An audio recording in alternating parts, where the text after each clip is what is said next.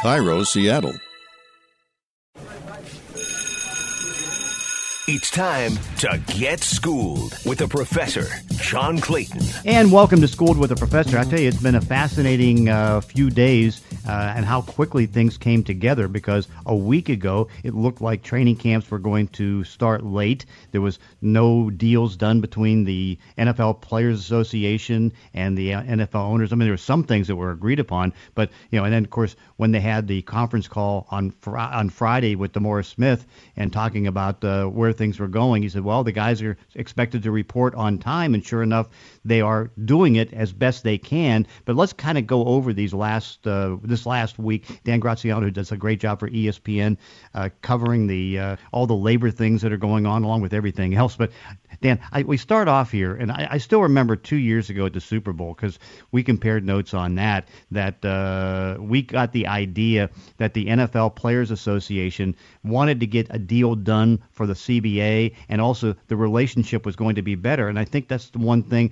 that's now proven out, through the last 2 years. There's some bumps in the road and all that stuff, but the union and the NFL, they've been working together pretty well.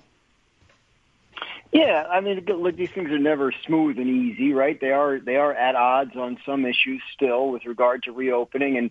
And John, I really think the big fight that's coming is over the big picture financial issues, right? The owners want to take the revenue hit this year and just sort of rebuild starting next year. That's going to be significant impact on players' contracts for this year and next year's salary cap.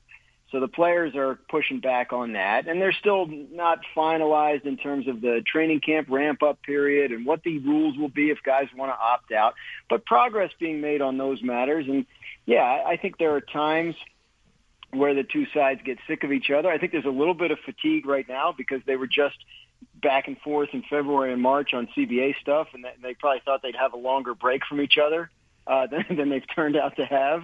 But I think you're right. I mean, it can be, like any negotiation where there's two sides looking for two different things. I think it can be contentious at times, but it does seem to have been productive, even if it's not necessarily at the speed that some people might like. Yeah, but I'll tell you the thing that, because a lot of these things have kind of fallen into the pattern that I think we both thought was going to happen. I mean, for example, some of the agreements. I think that, once the players were so adamant about no preseason, and the joint committee basically said to cut down the preseason games, and, there was that big tweet fest that happened on Sunday with all the players and a lot of the top quarterbacks and all that. But I think we all kind of figured it was going to be tough to have preseason games, particularly knowing there's going to be nobody in the stands, and you can do damage to the body and also risk any kind of problems with the virus. And that was the players' point, was like, look, they're not doing a bubble thing like the NBA's doing where everybody's in the same place, but within the context of each individual team, they're sort of bubbling up the best they can, right? Each team facility has its own protocols and means of keeping everybody safe. And if you take one team and you put it on a bus and a plane and into another team's stadium, and then they're playing football for 3 hours, you're mixing the two ecosystems, right? And now you're increasing your chances of transmission, which obviously, yes, will happen once the season starts. But the players' point was that those are real games. The games don't count. So what's the reason to risk exposure for games that don't even count in the standings? And I think the NFL saw the light on that ultimately. Yeah, and you kind of sense, I mean, again, a lot of this is positioning for bargaining and all those different things. The owners come out with the idea, it's like, oh, let's put 35% of your salaries in escrow and we'll try to give it to you next year. And, of course, you knew that one wasn't going to go. But, there's, and of course, on the daily testing, that was not going to totally sell, because first off, BioLabs, the laboratory, the company that does the NBA, had no ability to do testing like that every day for an entire season. They just didn't have the capacity to do it. So you knew the trade-off would be, okay, you come in, you get your test, you wait a couple of days for the test results, you test again, then you get into the building, then you have 2 weeks of testing, and then after that, if you get down to below 5% positive, then you go every other day. Yeah.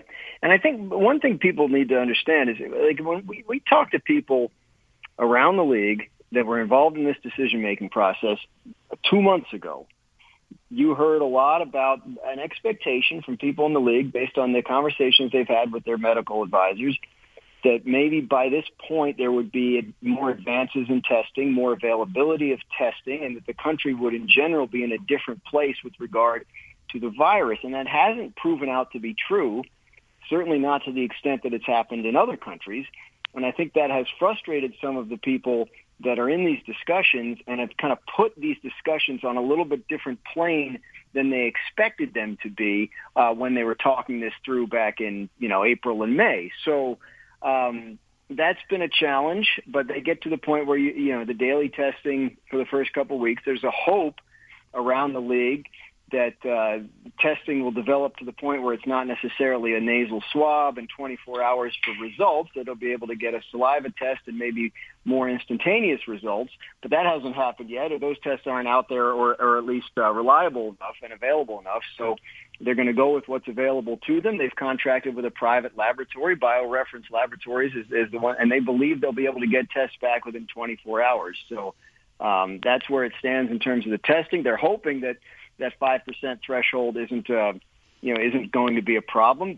I know they were very encouraged late last week by Major League Baseball's testing numbers, which showed a significant drop since the first round of testing. So they're looking at that closely. The NBA, yes, got to 0, but again, they're doing a bubble thing, and the NFL's not. So it's kind of looking at other sports that aren't, including Major League Baseball. Yeah, and the one thing I think we both have to warn football fans and even some of the people around the league, it's like don't be surprised if there's going to be 150 to 180 players that test positive upon reporting, and that's mainly because I'm just going at the 5%. And when you have 2,800 players, then that at the very least could be 140 positive tests. I know that they amended the number with the NFL Players Association. They said yesterday it was 95, but it's 59 players right now that they know have that are testing positive. But once you get through the initial wave here, as far as those tests, it's going to be high, but then it starts to clear up.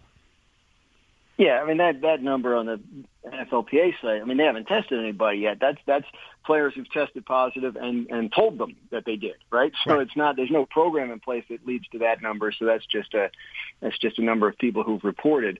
But yeah, I think there's an expectation that upon arrival, the first round of testing will produce a certain number of positive tests, because everyone's going to be coming in from different places around the country, different places around the world in some cases, and we'll be bringing it with them. So the issue will, of course, be quarantining those people that test positive, make sure to limit their contact, and then hopefully within a couple of weeks, the testing will show that everyone's being careful and things are being kept clean and safe at the team facilities, and they'll all feel a little bit better about the project. Because right now there's a lot of trepidation about the ability to keep people safe and about the ability to not only start but finish the season. That's the thing you keep hearing, right? So the first couple of rounds of testing and the results of those will tell the tale.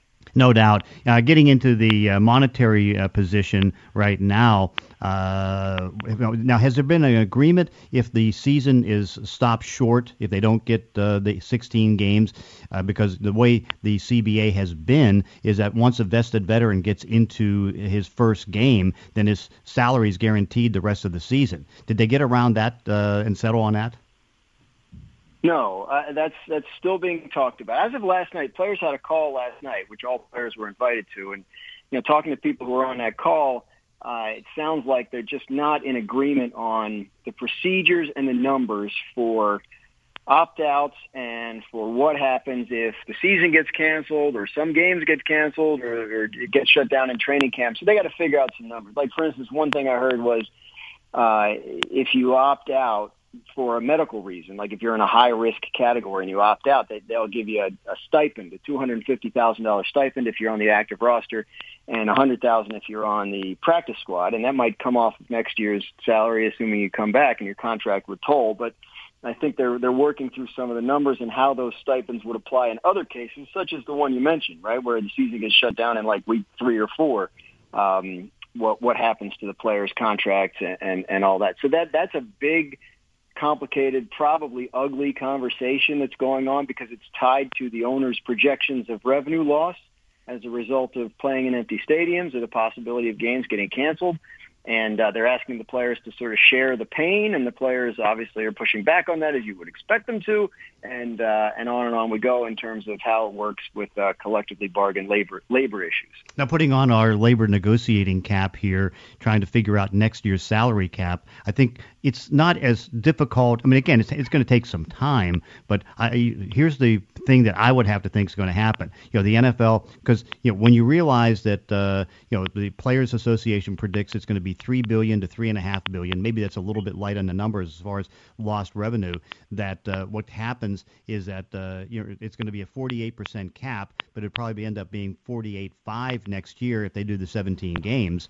Then you come back and then you realize it's not the $70 million loss that people were saying in the cap, because the cap will be less than half of 50%. And what it basically comes down to, and of course, you got all the benefits in there, which is about 18% of the number. So it's going to be about a $40 million loss on the cap. But, the owners right now want to make it up as fast as they can. But to take it this year, that's not, they'll move off of that, because if they do that and take the cap below 198.2, what ends up happening is that the whole NFC blows up, because, you've got Jerry Jones in Dallas, New Orleans, Atlanta. I mean, a lot of the top NFC teams are over the cap. Philadelphia, for example, they're $60 million over the cap. Absolutely. Yeah. So that they'll want to spread it over 2 years, because in 2 years you would keep salaries lower. But I would have to think in the end you spread it over 4 or 5, maybe 6 years, if not longer. And I think that's where the players come down on it. They want to spread it out. So let's just, for people who are listening that may not know, the salary cap is tied to league revenue projections. And so, the higher the revenue goes, and of course it's been spiraling upwards for years and years and years, the higher the cap goes. So if the revenues go down this year, that comes off of next year's projections, and the cap would go down. So let's say the cap's going to go down, what'd you say, like $40 million? $40 million next year. Hypothetically, let's say it's supposed to go down $40 million from the 198 it was this year. Well, we're used to it growing by about $10 million a year. So you're down to 158 off of what would have been about 208. So now, all right, do you take that and say, okay, well, over the next 5 years, we're just going to take $10 million off the cap, what it otherwise would have been. That way, it spreads it out. The owners, as you mentioned, would like to take the hit in the short term. I think they are of the belief that their ratings are going to be through the roof when and if they do play games, and they have these new TV deals to cut, because the deals with all the networks are expiring in the next couple of years, and they feel like if the ratings are as high as they expect, they'll be in a strong negotiating position, make everything back and more. But the players are like, look, if the cap goes down $40 million in 1 year, it's going to be a bloodbath. Guys are going to get cut like crazy, and there are going to be guys that get cut and never get back into the league, and so it won't benefit them at all that the salary cap is going to balloon again starting in 2022, because they'll be out of the league by then. So the fair way to do it is to spread it out over a number of years, and then everybody sort of shares relatively equally. So I think, John, ultimately it's a matter of them coming to an agreement on how many years is the right number, because the players aren't going to accept a 1 year hit, and the owners don't want to do this for 5 or 6. So they just got to figure out what the right number is, and I think they'll settle there at some point. But I think it'll take a little while. Yeah, I agree. But I think the idea is, if you go back to 2011 and 2012, when the CBA started, that was the last flat cap from 211 to 212. Mm-hmm. And if you go back and remember, it's like the franchise numbers, which are tied to the salary cap, basically went down 20%. And so, like, for example, if that happens next year and you have so many good running backs are going to be up, that, what happens is it goes from 10.2 million to probably under 8, because how they don't like to pay running backs anymore. And so that's going to be an inconvenience, but that's going to bring salaries down dramatically, and that's with a flat cap. If you take it even less, then you're breaking teams up, and I don't think they want to do that. That's why I think that you try to get a little, keep it at 198.2 for the 1 year and not 2 years, because if you do 2 years of that, it'll be a disaster for players. Yeah, and I think that's what they're, and this is no one saw any of this coming, right? We've never lived through anything like this. So I think there was an expectation when the CBA was being negotiated back last winter and spring, that the salary cap growth would continue and that it would get higher and higher because the season would expand to 17 games, and the new TV deals would kick in at some point. But now, obviously, nobody can forecast anything in the short-term future, let alone the long-term future. So they're going to have to figure out a way to do this, solve a problem that they obviously were not expecting. The CBA, I think, has written and agreed to based in part on the idea that revenue would continue to grow, but they're confronting something that they didn't expect, and I'm fascinated to see how they solve it, because I don't think anyone on either side expected to be dealing with this particular problem. No, not exactly. But that's where the impact is. Right now you have an AFC where you have a lot of young quarterbacks, like roughly 9 to 10 starting quarterbacks, and it could be as many as 11 to 12 that are still in their rookie contracts. But in the NFC, you've got like about a dozen quarterbacks making $21 million or more. And if you take the cap down or even keep it flat, it really is going to be tough. Like, for example, for Jerry Jones, what's he going to do if he wants to bring Dak Prescott back? If he brings Dak Prescott back, the top 8 cap numbers on the Dallas Cowboys next year would be $145 million. That doesn't leave a lot of room. That's why Jerry wanted that longer deal. You spread that signing bonus out a little bit for cap purposes and help yourself out. So, whatever happens, teams are going to have to get creative with how they structure contracts next year and any extensions that are done this year, because you're going to have to be super careful to get around next year's cap. So you may see some weird-looking contracts, right, that have low numbers next year and then they balloon in years beyond that. But, again, before any of those get done, they're going to want answers on not just what next year's cap looks like, but the next, 3 or 4 or 5. And we got the first example of that with Patrick Mahomes, because basically you can talk about, wow, he got $450 million over 10 years. In reality, it's a 12-year deal that's $39.8, and where it's $39.8 is in the first 2 years he kept the numbers the same. I know he got a $10 million signing bonus, but it's still the same rough cap numbers in the first 2 years, and it's still the $27.2 million over 2 years, and then the money starts kicking in when in 2022 the cap should go up because of TV contracts. Yeah, and I think that's part of their calculus. I mean, look, that's a deal that, as you mentioned, I think that helps the team, and it's gotten some press because they say it helped them re-sign Chris Jones and all that. But, Mahomes, it seemed like the biggest part of that contract comes after the first 4 or 5 years and the non-guaranteed portion. So kind of strange. I guess he got about 100. He'll have 183 guaranteed after 5 years. Which is nice, obviously nice, but that's not a whole lot more than my understanding of what the Cowboys were offering Dak Prescott, and very interesting deal there. But it will, whether it's designed to or not, and probably was done with that in mind, it should help them around some short-term cap issues that they might have had. Yeah. To kind of sum it all up now, do you see any problem in being able to get training camps fully reporting on the 28th? And then get into camps with that ramp-up period? Because right now, I know there's still things they're working on, but I don't foresee that being a change. Yeah, do you see any problem? You open your door and you're confronted with a world of problems right now, right? Like, what if California imposes a stay-at-home order? Then where are the 49ers and the Chargers and the Rams going to train, right? Like there are potential grenades that could go off here because of the circumstances that we're all living through. But in terms of the league and in terms of what they're setting up and assuming none of those external factors go haywire here in the next couple of days, I think the NFL and the NFLPA are close enough to an agreement on the key issues that they will be able to start training camp on time, as the league has consistently said it wants to. Dan Graziano from ESPN, thank you so much for bringing us and giving us the education on Schooled with the Professor. John, anytime. And that does it for this week's podcast. In between episodes, you can follow me on Twitter at Clayton ESPN. If you enjoy these weekly one-on-one conversations, consider leaving a review on iTunes or wherever you're listening to the show. Thanks for listening. See you next time on Schooled with the Professor.